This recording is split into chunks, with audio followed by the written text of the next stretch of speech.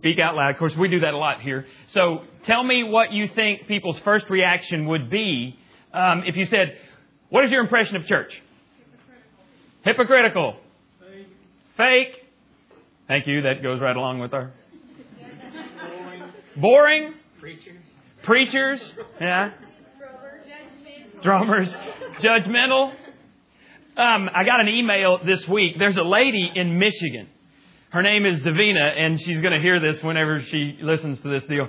But she sent me an email, and she somehow found our podcast on the website. And this week, I sent her an email because she'd asked me some questions like 3 months ago. And I said, I'm sorry I hadn't gotten back to you. Are you still listening? She writes back and she says, yes. And then she put this little paragraph at the bottom and she said, I like Sunday school. I like Bible study, midweek Bible study. But I have a hard time staying awake in church. And she said, I like listening to your sermons because they're real. She didn't use those words, but that's basically what she was saying. They're real. And so if you're thinking about how you're going to go out and you're going to do church for real people in Palestine, how would you do that? If we were to ask them, what do you think? Most people do not have a good impression of church. And let me give you some illustrations to back that up.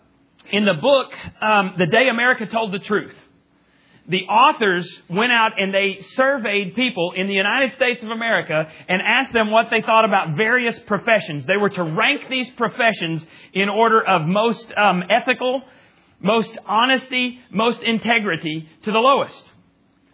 TV preachers came out almost at the very bottom.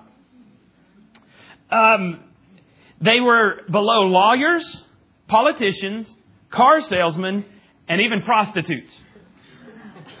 Of the 73 occupations compared in this integrity rating, only 2 ended up lower on the scale. Number 71 was TV preachers. Number 72 was organized crime boss. And number 73 was drug dealers. That's not very good for us, is it? Now, I don't claim to be a TV preacher. I don't want to be a TV preacher. That's not my ambition in life. But if someone claims to be a follower of Christ and they smear the name of Christ, that makes it more difficult for all of us. And most of us, most folks in this room, and most people I know who are Christians, Christ followers, want to make a difference with their lives. They want to share Christ with other people, but they sure don't want to act like a television preacher. And they don't even want to be preachy like most preachers. So what are we going to have to become if we're going to have real church and we're going to do something that makes a difference in Palestine? Well, the first issue on your listening guide is we got to become real people. Not fake like the lady we saw in the video. By the time they finished with her, you wouldn't even have recognized her, would you? That's what airbrushing can do for you. And I have no problem with getting your hair done. I get my hair done all the time. I have no problem with makeup. I don't wear makeup. I don't have any problem with that. But, when you have to stretch your neck, I thought that was funny. They made her neck longer and her eyebrows different and her eyes bigger. Did you see how much bigger her eyes got? So that when you see that magazine cover, you're going, wow, what big, beautiful eyes she has. No, she doesn't. If you really looked at the comparison to her head, those eyes were way too big for that head. So anyway, I don't care how pretty and how they are. If they're too big for the head, that's going to freak me out. But they're just trying to capture your attention. So anyway, Jesus reached out to some really surprising people and He did some really surprising things along the way. But you think about the average church that you know. Are they doing surprising things? No. Usually, they do what is expected of religious people. And so churches become the places where a nice, pleasant, bland person stands in front of other nice, pleasant, bland people, urging them to be nicer, more pleasant, and more bland. Jesus didn't come and live and die to create nice, pleasant, bland people. He died so that sinners would find grace and forgiveness for their sins, and they would be so excited about it that they could not keep their mouths shut about this difference that this person named Jesus had made in their life. And it's worth noting that Jesus didn't condemn bad people. He condemned stiff people. The only people Jesus ever got in their face were the religious folks who were supposed to know better. Whether it was a prostitute, a tax collector, or an outcast, Jesus reached out to them. At least He knew they were real. If people are real, Jesus knew that there's hope for them. But folks that think they know everything, think they've got it all together, think they are holier than thou, they don't need God. They claim to be protecting Him, but they don't need Him. And really, if you're too full of yourself to need God, then you can't be real. And around here, you don't need what we have to offer.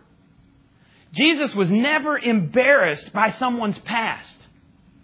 And He still isn't. Man, the kids are having a big time downstairs. Sound like that's real church, man. We got real children and they are really running on the second floor. You can feel it. That's right, man. We have a good time. And Caleb, I'll have to give him $1 because Wes is now his agent. My son, if I mention his name, I have to give him $1. But he's teaching downstairs today, and so Wes said it doesn't matter. Alex, they said it doesn't matter. You have to give him $1 anyway, even if I say my son or whatever. So anyway, last night he goes, Dad, I'm so excited about tomorrow. And I said, why? And he goes, because it's church. And I said, really? He goes, I love church. Gets up this morning, he comes in, I'm reading through my sermon, and he lays down on the couch next to me, and he goes, Dad, I woke up this morning, and I was like, oh man, it's another sorry day of school. He said, and then I thought real hard. I went, no, it's church day. I can't tell you what that means to me as a dad, that my kids want to come to church. We've built a place that my kids recognize is real, and they want to be here. He was excited that he gets to teach. He's working with little ones, and they think he hung the moon. He's not some scholar in religion. He's a kid that just wants Jesus to use him. And that's real. It was the motley crew, the riffraff that hung out with Jesus, and He was not embarrassed to be around them. And He's still not embarrassed to be around them. But He's still angry at the stiff ones. He's still hacked off at people that play religion and put on the masks. From the beginning, we decided we were going to build a church that was going to be real. And our slogan really should be, only real people allowed. Because if you're not real, you can't relate to any of us because we're a bunch of screw-ups. You come to Celebrate Recovery one time. And if your eyes aren't this wide open when you leave, because people are so real, you'll come back and you'll go, man, maybe there is hope for someone like me. And maybe you know somebody that if you could communicate the message that they could come and just one time, maybe they would get that idea that I'm not so abnormal and maybe there is hope for me. If you're messed up and you want to find forgiveness and grace and peace and get free from your past, then by all means, this is the church for you. In each segment of our message today, we've interviewed some folks, and we just want to share some things with you. Drew and Kimberly McQuistion, two of the realest people that you're ever going to meet. Drew does a lot of our video stuff. He's nuts. You think of Jim Carrey, and I always think of, did I say it right that time? I did. I usually say Drew Carey, and Alex gets on to me. Not the same one. Jim Carrey, you think of that, Andrew always reminds me of him. Kimberly, she's out of town this weekend. She normally plays in our band. Here's what they had to say in this interview. We've added it up. You guys have been in church somewhere for a total of about 53 years when we add your ages together. You guys have all kinds of church experience. Why did you choose to come to New Life? Well, it started out as I was going there because I was tired of my old church. I can't really put my finger on one thing. It's just one of those things you just get sick and tired of. Kimberly had come into my life, and it was so just foreign to her that she didn't feel comfortable with it, and so she wanted to go back to our old church. So for a while we went back to our old church, and I guess eventually she kind of saw that it wasn't really all that great. So, or just not for us. I guess maybe it's our age group or whatever. But Kimberly somehow got invited to play keyboard with, and she said, "Well, sure." So I was kind of like, "Yes, we're leaving. We're back to that's how we got there. And but the reasons that we're at New Life is just because, first of all, I feel like with my out there strange personality that there's a lot of things in our traditional church that they just have no place for a strange guy.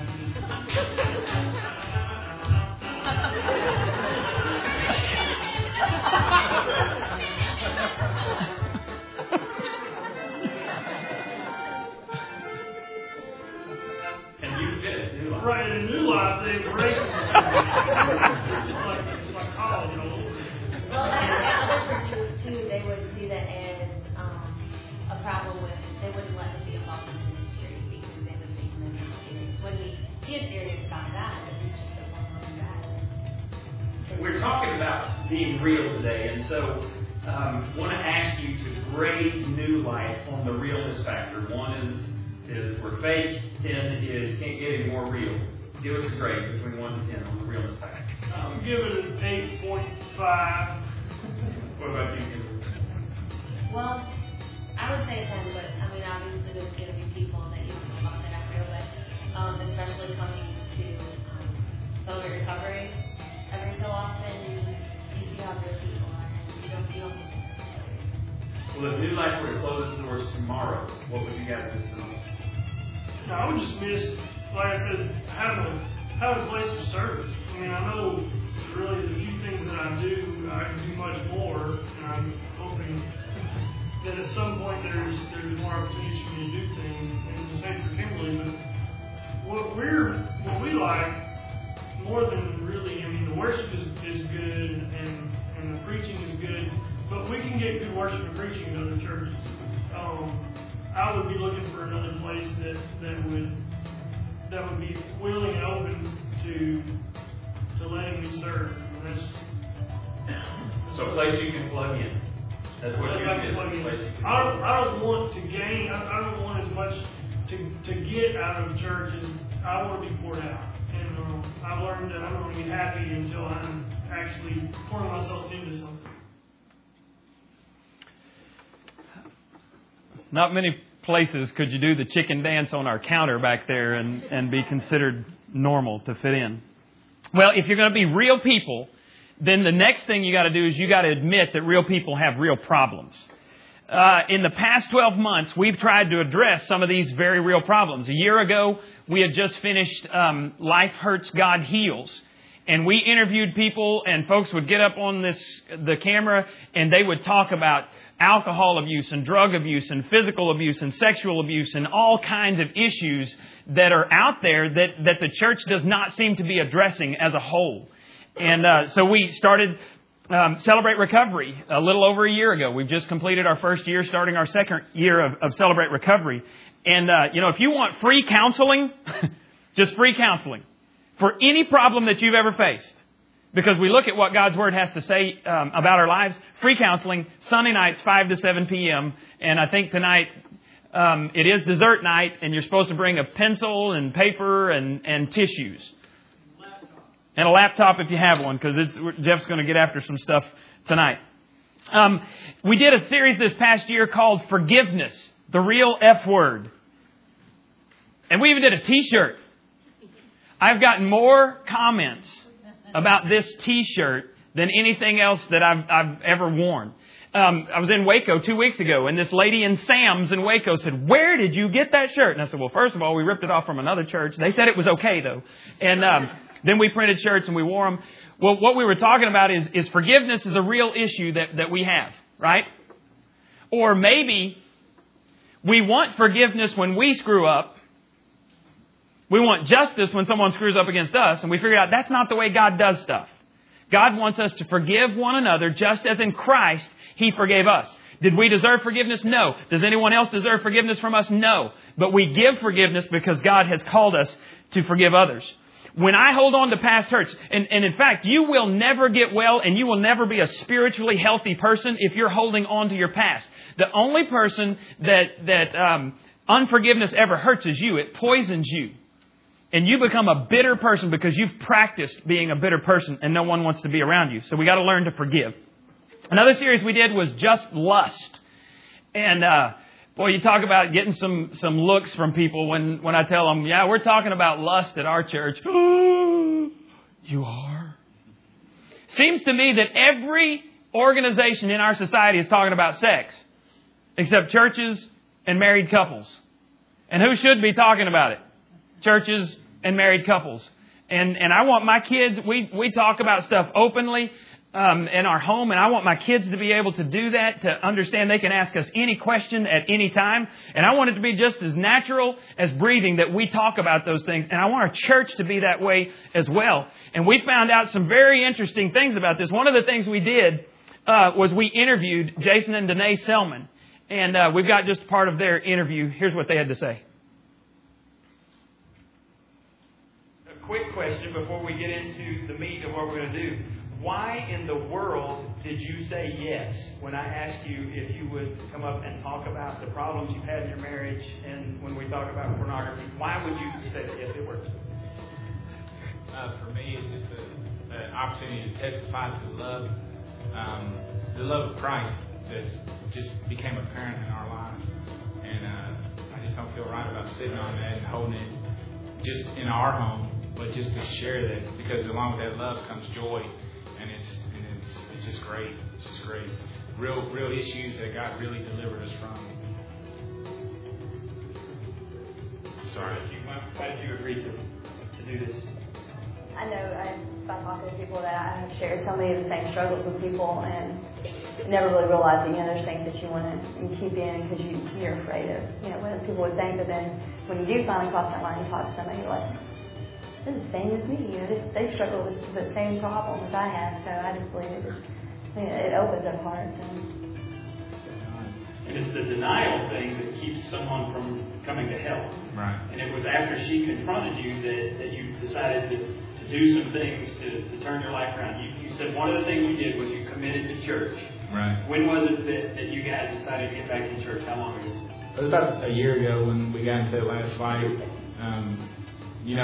When I felt like the way I approached her was, I knew I had been trying to read the Bible. I've been trying to do this, my walk with God on my own up to this point. I just had issues with churches. I was like, I just didn't want to be out there. I had been burned in the past of my childhood, and I just had an issue. I felt like that was, I could have a relationship with God on my own, but I couldn't, And when we committed to this church, at that time, I said, "Hey, look, God has to be a priority in everything I do. I need to get into church, And I felt like she would want to do this with me, but I told her, I said, if we can't do this, then we need to be divorced, because I can't do these two things. I was at the point I just wanted to drop everything and just focus on God and focus on Christ. I know that looking back now, that's not the right way to deal with it, but that's all I knew what to do. Honestly, if you hadn't dealt with it that way, if you hadn't come to me so boldly with that, if you hadn't turned to God, I think it would still be, we'd probably be divorced right now. How did you feel when he came to you and said this? I was relieved when he finally, because all these years he was, see, the thing is, he is so smart when it comes to the Bible. But he has all these questions that I could not answer. And I'd be like, well, I'm going to have to find somebody, And luckily he did have somebody that could answer those questions for him. We got into some serious talks about pornography and how pornography had ruled Jason's life and how it was ruining his marriage. And one of the most incredible things, I think we looked on our website and on our podcast, and we found out that was our longest service that we've ever done, because we just kept talking about stuff and just listening to what God had done in them was fascinating. And you could hear a pin drop in this room when Jason and Danae started sharing about what God had done. And I don't know how many people have come to them now because they said, okay, you've had problems, you've survived, my marriage stinks, help me. And then we had lots of phone calls. That Lust series, man, I got a lot of phone calls. And one of my friends, he goes like, Doug, you are just messing up husbands by doing this series. Because our wives are asking us questions and we've got to be real. And so he says, when she asks me this, what do I say? And so we had lots of very real discussions about this whole lust deal. And Satan wants nothing more than to destroy marriages He's going to try to do it in this area of sex. And the only legitimate expression that a husband and wife have for their sexual drive, which comes from God, and it's a good thing, the only legitimate expression you have is through your spouse. And if we're not talking about it and we don't understand how to do this thing that God gave us called sex, and if we're not under God's authority, then our marriages are really going to stink. And our marriages are probably going to end up, just like most other marriages, they're going to end up in the divorce courts. And so we want to do God's way of purity, and that is getting under God's Word. A couple of months ago, we did a series called Parental Guidance Required. Now, I know that nobody in this church that's ever come here has ever had any problems with raising kids. But since we knew that Thanksgiving and Christmas was coming up and you'd be hanging out with your relatives and their kids, we thought we would prepare you so that, you could hang out with difficult children. That's the only reason we did it. Not that you have any problems whatsoever. We figured out that if we could go back into our past and dial in certain relationships and dial out other relationships, that we probably wouldn't have done the dumbest things that we've ever done.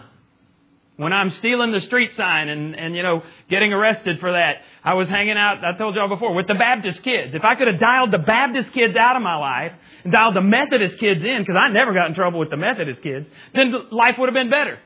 And so many of you came up to me and said, if I'd only known this stuff when I was younger. But we weren't just looking back at our past. What we're trying to do is figure this out so that our kids can be raised up in a better environment than we were. Because all I want is my kids to love the local church. We pray this all the time. I want my kids to fall in love with the local church, and I want them to marry someone who is pursuing Jesus. And the only way you can figure that out is to be involved in a church. And then when you go to date, those of you who are single, start pursuing God. And as you pursue God, look around and see who else is pursuing God. And if they're cute, wave at them. Hey, you're running. What's up? You can have a good time pursuing God, and that's who you need to hang out with, not some doofus back there going the other way. Because you will. Missionary dating doesn't work. I was a youth minister for a long time. We always talked about this, and I've never seen missionary dating work where I'm going to lead him to the Lord. No, you're not. Your walk with Christ is going to suffer because you're hanging out with somebody that's going the other direction, and they're going to pull you down.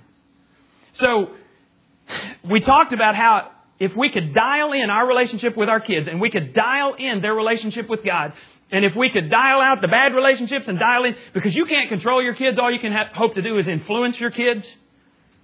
And when they get into the teenage years, you can't control them now.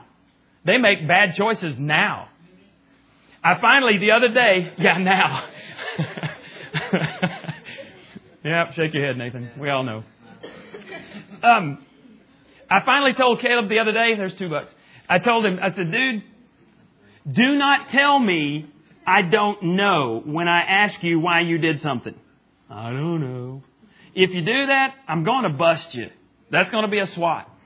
And so the other day I went in and actually had to ask him, and he said, I don't. And then he came up with a reason. I said, thank you. That's all I wanted was a reason. Because I don't know just doesn't work. They're going to make bad choices. If we can have influence in their lives when they're going through the major decisions, who they're going to hang out with, who they're going to date, what college they're going to go to, eventually who they're going to marry, I would like to have influence with my kids there because I can't have control. And we found out that was some serious stuff that we needed to address. And then we just finished a series called Authority Issues. And we found out that most of the junk that's happened to us in our lives, most of it, is because we've chosen to get out from under God's authority in our lives. Use the whole umbrella illustration, and when you choose to disregard God, God says, okay, I'll leave you on your own, but you're going to be pounded by hell, Hell, when you get out from underneath my authority. And so we said that we've got to learn how to deal with these issues. And we talked specifically last week about authority issues in marriage. And man, there's some of you were bristled up. You were ready to fight with me because of what God's Word says. But when you understand that a man's job description is sacrifice.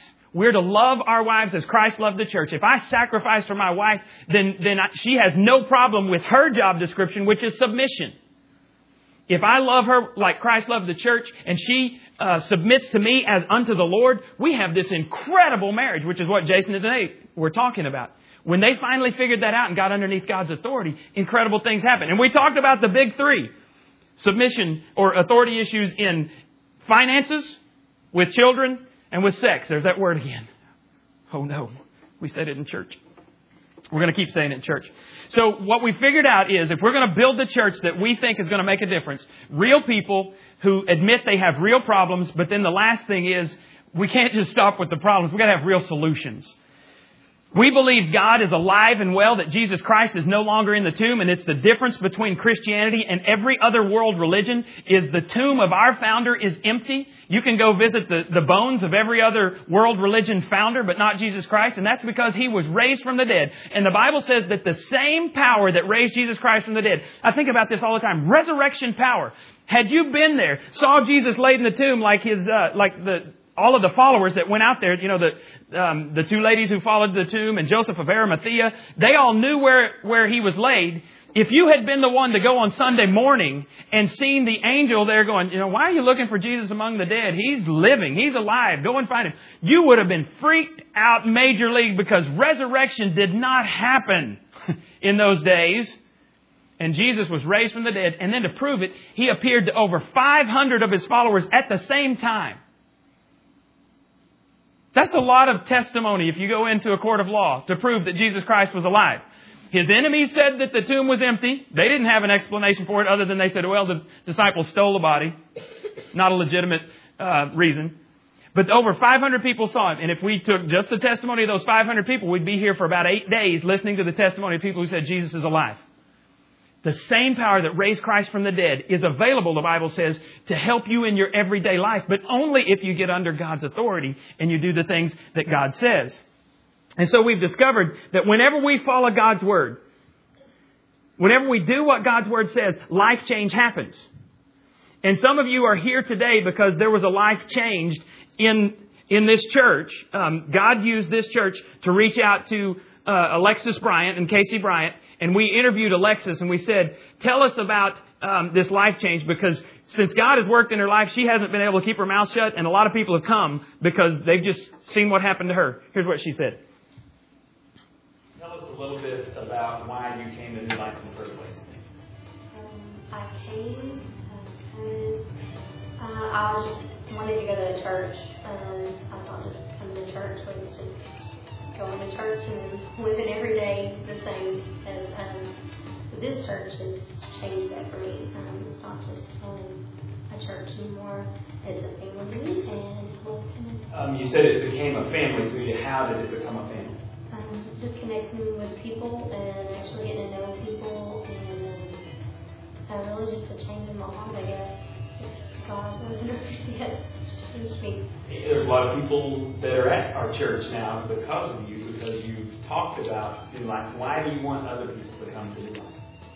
I want people to know that God can change lives, and I love the way you're able to tell us how to do this life, and I just want everybody to be able to hear that, and so that way they can put God first in their lives too. Okay, so you see over the past few years, you see improvement in your personal life, in your marriage. Yes, and my marriage was definitely just as really this past year has been a complete change for me. And of course, thankful for Soul Recovery. That's been one of the greatest things He told me. For Soul Recovery. If you were to grade New Life on its realness factor, 1 to 10, 10 being it's extremely real, 1 is really fake, where would you rate us? Probably a 9.5. 9.5 on the realness. Everybody that I've met is real, so. I want to show you where we came up with this whole idea of real people who have real problems, who find real solutions, and it comes from God's Word. If you have your Bibles, you bring your Abundant Life New Bible. It's on page 53, Luke chapter 5, verse 27. I was sitting in a conference back in 1998 when God gave me the dream of doing church like this. And we didn't start this church until 2002. And we said, if we're going to do this, we're going to reach people that other churches aren't reaching, then we got to have good music. Because, I just was convinced that none of y'all were driving down the road listening to organ music. I mean, even if you got Sirius Satellite, you're not dialing in organ music, right? I was a church music major. I actually like Bach and Beethoven, and I can listen to that stuff a little bit, but not when I'm in my car. Usually it's background music if I'm studying or something like that. So we got to have happening music. I want you to tap your toes. And I love our band. I love worshiping with them. I come up when they're rehearsing. I'm just singing, having a good time. That puts me in the mood to worship because they're so good at what they do. God's called them to do that. We said we want to have fun. We want to laugh. We want people to come and go, man, I didn't know church could be like that. I mean, even Kimberly, who had this whole church background experience, she came and she thought we were weird the first few times. In fact, Keith and Heather did too. I see her grinning right there. The first time they came, we were meeting in a pizza parlor and they're the weirdest people we've ever met. Now look, they're here, man. They're part of family. They've been here almost since the very beginning. And so we said we wanted to have a good time, but here's where it comes from. Let me show you very quickly in the Bible. Matthew 5:27. Later, as Jesus left the town, he saw a tax collector named Levi sitting at his tax collector's booth. Now, Levi is also called Matthew, and so that's very important for you to understand as we go through this. Matthew's job when Jesus first met him was tax collector, and tax collectors in the Jewish mind, if we go to this whole popularity scale and integrity scale and all of that stuff, tax collector, I'm not lying, tax collector was actually thought of as being lower than dung collector. So you had the dung collectors that went around town because, their cars weren't as fuel efficient as our cars. And so there's stuff on the, like the sweeper, the street sweeper. That's how the parade's over in Palestine is the street sweeper comes up and actually mashes the stuff down. Doesn't really pick it up. Anyway, you had a dung collector. Tax collectors were a step below them in the Jewish mind because they were extortionists. Not only were they working for the Roman government, who they thought was evil, the Jewish people thought were evil, they also were allowed to charge you whatever price they wanted to. They had to give Rome so much, but if they could get more money out of you, more power to them. And so the Jewish people despised tax collectors. They were outcasts. Now, what happens with Matthew, Levi, is when he encounters Jesus, it changes him. And look at Matthew 5:27 and 28. Jesus says to him, follow me and be my disciple. Jesus said to him. So Levi got up, left everything and followed him. And because he was changed after following Jesus inside and out, he wanted his friends to have this same experience that he had. Well, he had if we could get into his mind back then, he had some options about how he's going to reach his friends and tell them about Jesus. One option would be that he could bring his tax collecting friends to the temple, and you have some long robed rabbi with his long beard and his little rabbi hat reading the Jewish scriptures to him. And he thought, no, my friends are the partying type, man. And I don't know if you remember back in high school days, there were usually two types of parties. There was the religious party, which we called a fellowship, where, you got together and you drank punch and cookies. And there was the raunchin' good time out in the pasture parties where your punch was spiked and, that. And never did the two parties mix. If they did, the only time they ever did was at weddings. and it was at the receptions at weddings. And what would happen? The non-religious people would eventually scare off the religious people and have the party to themselves, because they'd be like, I got to get out of here. And they would run. So Matthew, he has this idea. No, I can't bring him to church because, they're not going to listen to some robed rabbi because they won't relate to him. He could have thought, well, I'm saved. My salvation is sure. My soul is going to heaven. And, Jesus moves around too much. They're just on their own. But he didn't choose that option. You know what option he chose? He chose to throw a party and to invite all of his non-religious friends and invite Jesus. Revolutionary idea. Never had anybody had this idea before. Let's bring the non-religious people together and the religious people together, and let's hope that somehow the religious people will rub off on the non-religious people and not vice versa. Oh, God forbid that should happen. Now, I'm glad that he threw this party, and his friends were like, party? Sure. The bigger, the better. Look at Matthew 5:29.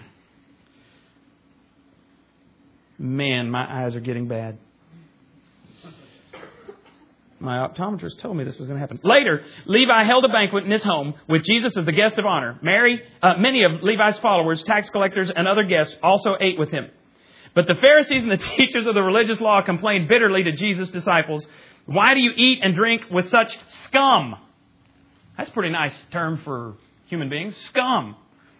I think Matthew wanted his friends to be around somebody so real and so caring and so genuine as Jesus.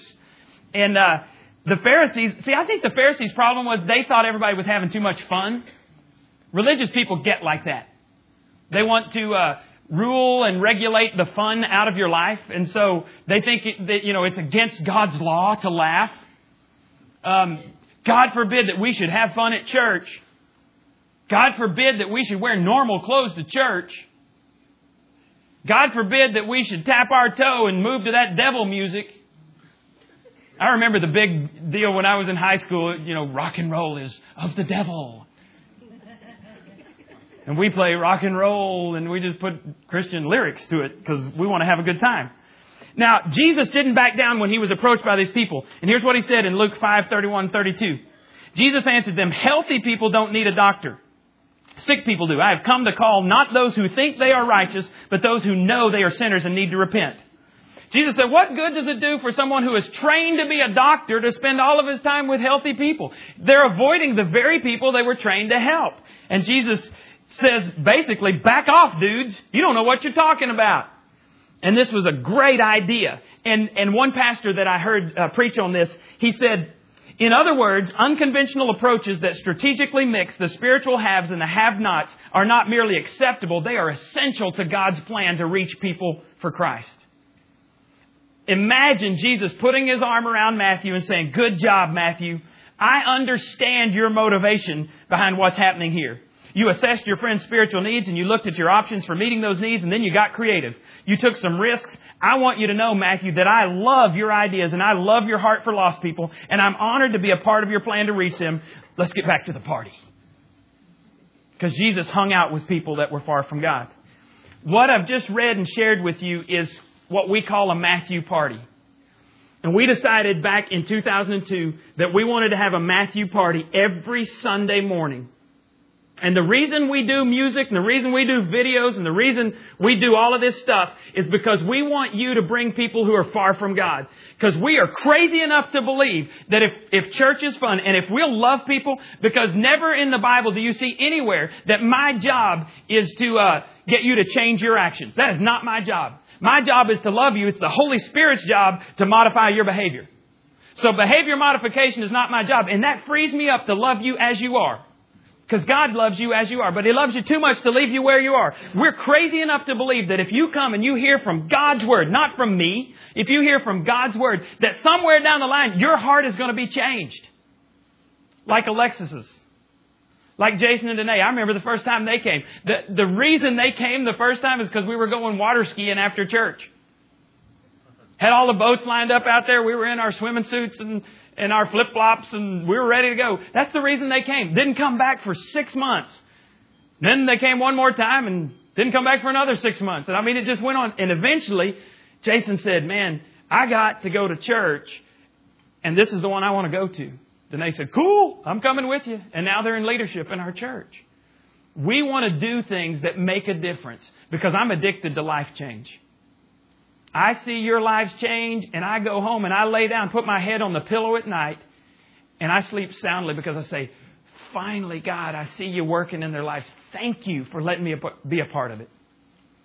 And what I want to challenge you to do is to be a part of it as well. Because you just look around this room and you think about the power that this many people have. If you say, "Sign me up. I want to be a part of something where people's lives are changed. Sign me up." And I want to show you one last thing. Mark 8:35 says, "If you try hanging on to your life, you will lose it. But if you give up your life for my sake and for the sake of the good news, you will save it." God put you on this earth for a purpose. That purpose is to learn to serve Him and serve others, tell others about Him. And when you do that, there will be a satisfaction in your soul that you can't get through drugs, alcohol, sex, marriage, anything. You do that and you see another life changed, it radically affects you. It radically affects your children, and they want to come be a part of something like that. The most dangerous prayer you could ever pray is, God, use me. And so I want to dare you to pray that prayer today.